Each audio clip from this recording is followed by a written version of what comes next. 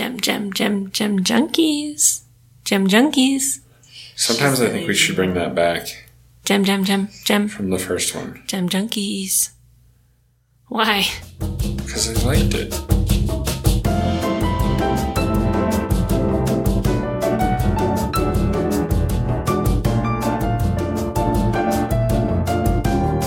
Welcome to another episode of Gem Junkies. I'm Brecken. And I'm Jonathan. And we have an exciting week this week. Yeah. And we have our dog in the room today.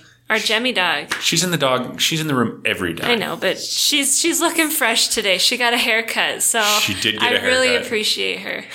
Yeah. I appreciate her haircut and the fact that she doesn't stink anymore. Yeah. Is it time that we need to post another Gemma picture on Instagram? Maybe. She's looking pretty cute these days. She's looking cute. So Gemma is our pet Pyradoodle. She's a Great Pyrenees poodle mix. Our shop dog here Our at the shop office. dog. She's our guard dog. She thinks she owns the joint. And last night she got trapped in the twins' room. We put the twins to bed and she stayed in the room and we didn't notice. We forgot. We shut the door and we left her in there and the poor dog was like hiding in the corner. And we put them down to bed at 7:55. Yeah. It was going to be a good night for mom and dad. We were going to relax we were like, a little. Wow, we really got them down early. They didn't fall asleep till 9:15. Yeah. Over an hour. And crying? they were playing. No crying. They were playing. I have a time-lapse video of them just jumping up and down, running all over the place, flipping this way, flipping that way, talking to each other. You do this, you do that. And Livy jumped. They were jumping in bed, and Livy jumped so hard she fell out of bed. Yeah, I had to go in and address that situation. We had to talk to them about, there's a reason the song, No More Monkeys Jumping on the Bed. It also applies to 3-year-old girls. But this whole time, Gemma was trapped in their room, and you can watch on the video that I took. She's like pretending she's not there. She's just pretending she's not there. So she was in there for an hour. I didn't get her out until like 8:50. Yeah, maybe they were all hyped up. And they didn't know she was there either. They never knew she was there. They never knew she was there. She was hiding. She was kind of hiding in a corner, like next to one of their little puffy chairs. Which the room's not that big. I think maybe they were all hyped up because we got our first strawberry out of the garden this year. Maybe that's what. They shared it. A singular strawberry. And it's the homegrown strawberries, so they're really tiny. So we had to share a strawberry. Mommy made them split it. They split it. Well, not. They should split it. There is no chosen one. Yeah. You are the recipient of the first strawberry of the season. All right. Okay. Anyway. So should we continue on? Should we continue on to our actual podcast? Our topic. Yeah. Today's topic is Mexican fire opal. Yeah. So I believe our second and third episodes of our series, Gem Junkies, was dedicated solely to opal. Yeah. But we felt like we didn't get to talk too much about fire opal, which is in and of itself a very cool gemstone. Right. And it is very different than Australian. And we talked probably more about Australian opal than anything else during our Australian opal formation. It was a huge ocean and, water percolates down through cracks, that kind of good stuff with Australian opal. If you want to learn more, listen to episode 2 and 3. 2 and 3, yeah. But fire opal, Mexican fire opal, is volcanic opal. And it was first mined in the 1400s by the Aztecs. So it has a much longer history even than Australia. Yeah, there's actually evidence of it being used between 1200 and 1500. But so that'd be 1400, right? Somewhere between. Somewhat, yeah. Okay, The date 1200 popped up in my research, so I'm just going to give it a few hundred more years back. All right, but those mines were lost, the location of those mines were lost to antiquity after the Spanish conquistadors made their way over to the Americas and decided that emeralds and gold were the only good thing. So, Brecken, what was the Aztecs' name for opal? So there are actually 2 different names they called them. And there should be a disclaimer at the beginning of this episode that there are a lot of complicated words. And although I did take 3 years of Spanish in high school, it has all long since been forgotten. And Aztec and Mayan words were not covered in that. So here we go. I'm going to try to say this word. It's very long. It is Quetzalcoatlicue. Yeah, it's a super long word. So they called it the hummingbird stone. No, actually, no, that's a different one. Hold on. That was the Vitziltekpa. Oh, you're right. That's right. So they had Both Aztec words? Yes. Oh. Well, so the first one I said, I'm not going back there. The Q word. The Q one Okay. means stone of the bird of paradise. Get it? The orange colors, a bird of paradise kind of a thing. Okay. The V one, the second the one, second one. it means hummingbird stone. Right. And that's because of the iridescent colors of the bird's plumage. So I'm going to just plumage. speculate here. I'm speculating. There is no fact to this. Okay. But maybe the hummingbird stone was in reference to opals that had play of color, that had the green in it, and the bird of paradise stone was in reference to just your common opal orange stone. I'm just throwing that out there because it makes sense to me. Yeah. Go with it. Yeah, that kind of makes Paradise sense. has more of that. Yeah, the So orange. So Mexican fire opal is found in 9 different Mexican states, but mostly is only from a couple. But it's got, so it basically covers all of central Mexico, all the way from the Gulf to the Pacific Ocean. Yeah, and it's in what they call the highlands near extinct volcanoes. So some of the important states are, and here we go again, Querétaro, Hidalgo, Guerrero, Jalisco, Chihuahua, and San Luis Potosi. That sounded more Italian than Yeah, it makes a little Italian. And so the majority of the fire opal that we purchase from small local miners in the area comes from Jalisco, from a place called Magdalena. And so it is, really beautiful, vibrant colors. You want to go over the scientific details of how it's formed? Oh my gosh, I have so much on how it's formed. Get So ready great. to be bored to death. Mexican opal crystallize in a hydrothermal system where the hydrosilica gels get trapped and concentrated in cavities and fractures within a rhyolitic lava flows. Yes. Short and simple. Okay, So I'm it's going found to in- expand so it's on found in- that. It's found in rhyolite, which Yeah. is hard, which is harder than like ironstone or sandstone. That's more sedimentary. Where for Australian, where Mexicans found in rhyolite, which is much harder. Right, so rhyolite is a silica-rich volcanic rock. Okay. And due to its high content of silica, they're pretty viscous lava flows.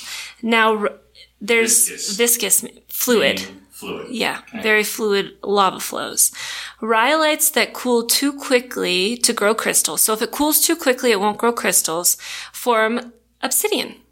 Ah, okay. Slower cooling rhyolite lava forms microscopic crystals. Now, rhyolite eruptions are extremely rare volcanic eruptions, and only 3 have been recorded since the early 1900s.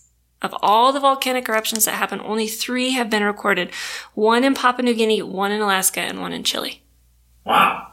So it's a fairly rare Occurrence. So fire opal is formed in the depths of these ancient volcanoes. And so basically your water seeps into silica-rich lava, rhyolite, and fills seams and hollows.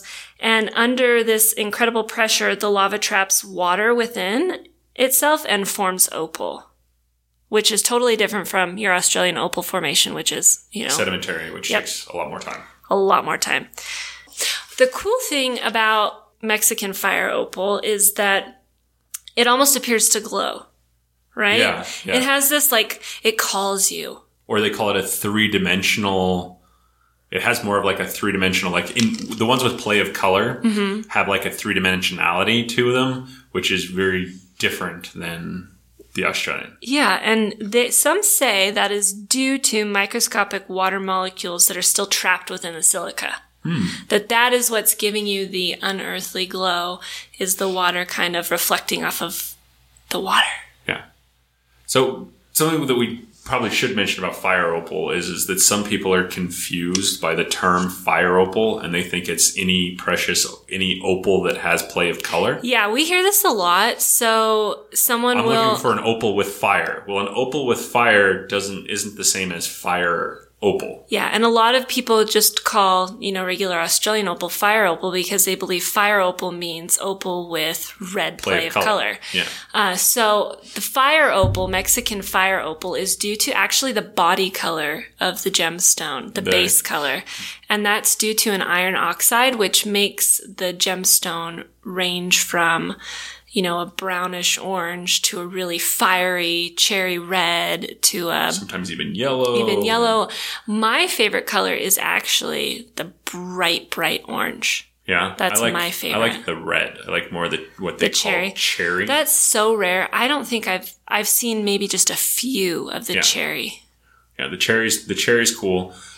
So basically to separate out, anything with play of color is considered precious opal. Yep. Without play of color is common opal, or they just call it opal. So if you talk about just plain Mexican fire opal, it would actually be Mexican opal without any play of color. Yeah, so common opal. Right.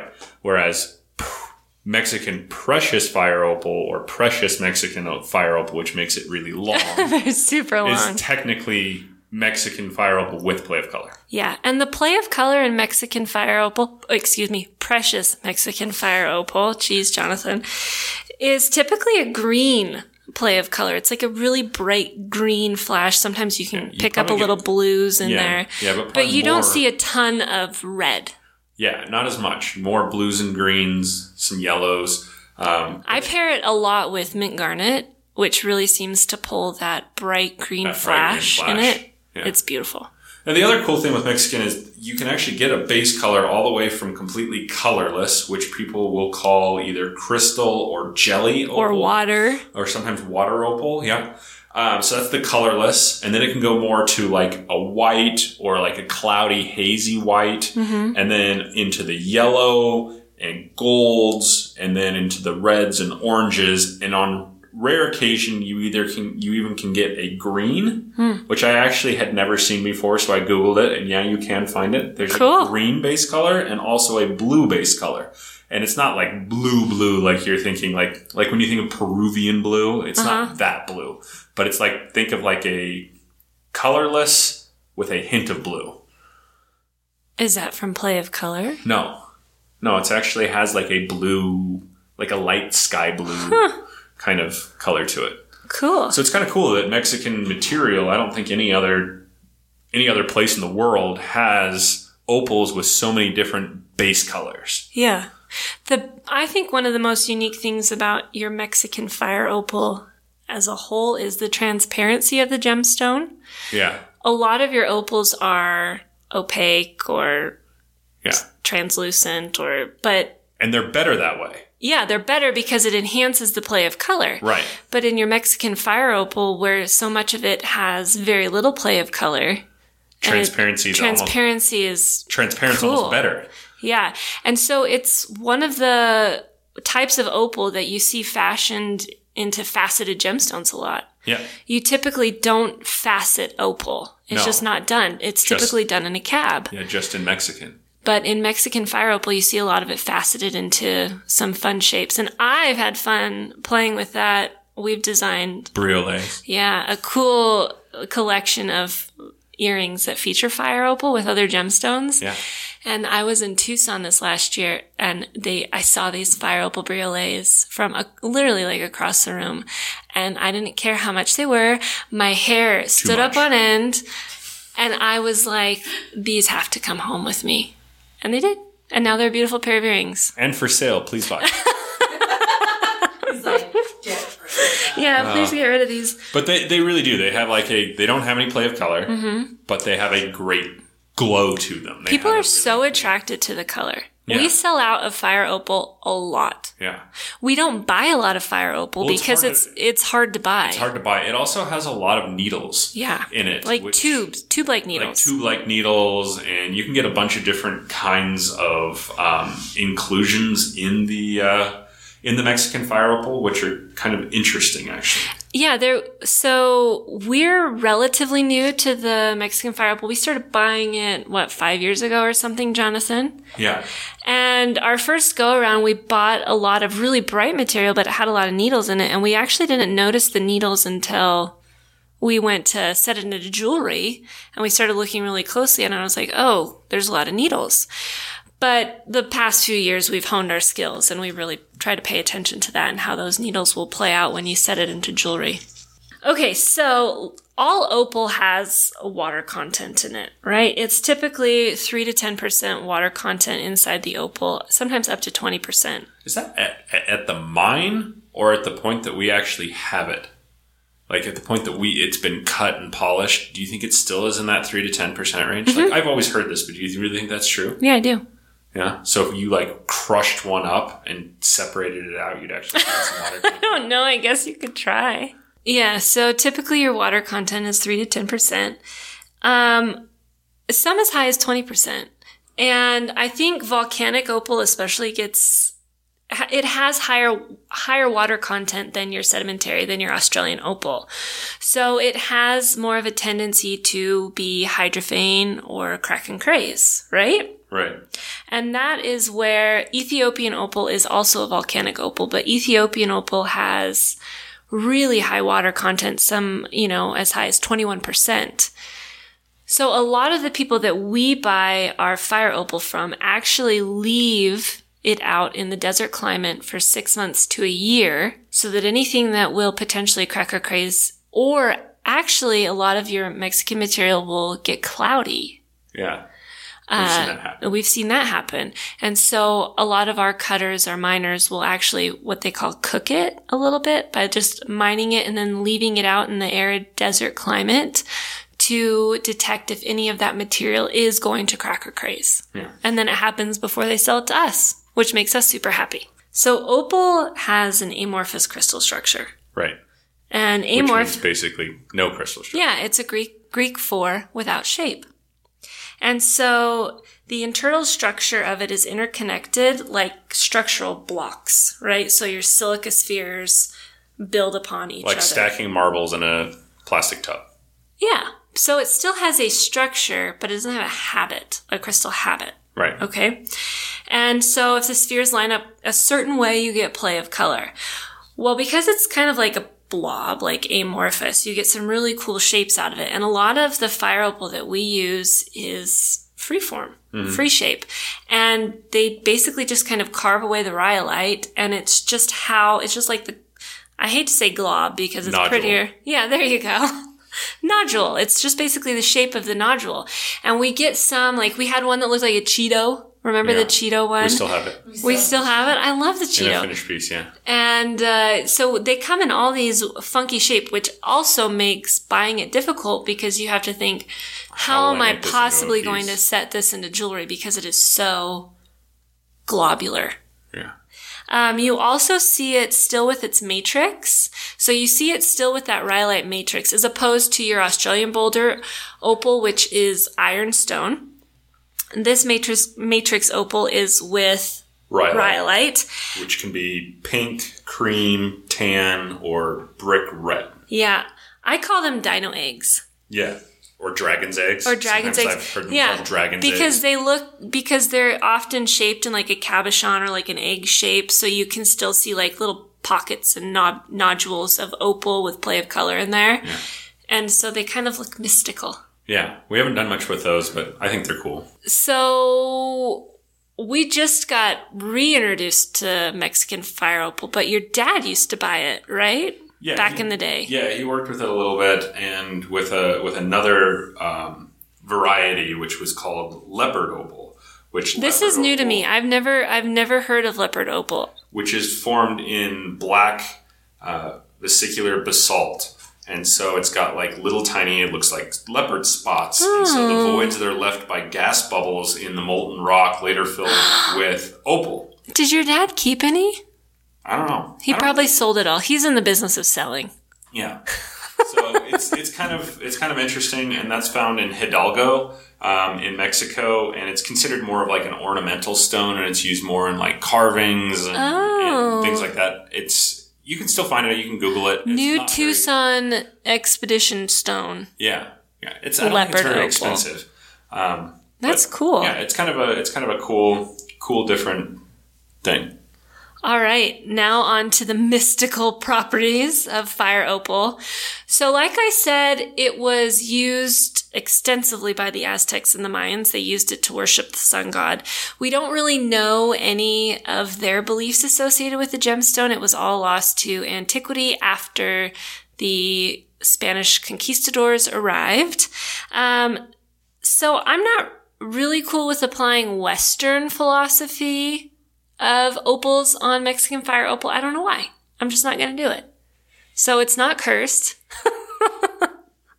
But physically, some of the physical powers of it, it's supposed to heal your kidneys and your back. And anyone listening with children, earmuff time, it's supposed to stimulate sexual organs. So there you go. No Viagra, just get fire opal. It's also supposed to be a wonderful stone for those people who are shy or lack self-confidence. Yeah, so it's good for shy people and those who lack self-confidence because it's supposed to rouse the fire within them and give a boost to their confidence and bestow courage. It's also thought to disperse old and long outdated ways of thinking and make way for new ones. So I'm going to load it up in a box and ship it to Congress. But that just means everyone in Congress is going to get a fire opal. And the warm and fiery tone has a positive effect on the psyche, and it conveys peace, warmth, and harmony. Also, if you would like to attract customers, just place it in the front window of your business. It's supposed to bring people on in. Mystical powers of fire opal. It's also supposed to symbolize the joy of the heart and used to attract money. Yeah, money. Money's always good. Most gemstones are used to attract money. Yeah. Why? There's something there. And the plague. Yeah, and cure the plague. So thank you for tuning into another episode of Gem Junkies. I hope you enjoyed our exploration into the beautiful gemstone fire opal. If you want to see what we do in our real life, you can follow us at Parlay Gems on Facebook and Instagram. We'll talk to you later. I'm Brecken. And I'm Jonathan. Thanks for listening. Bye.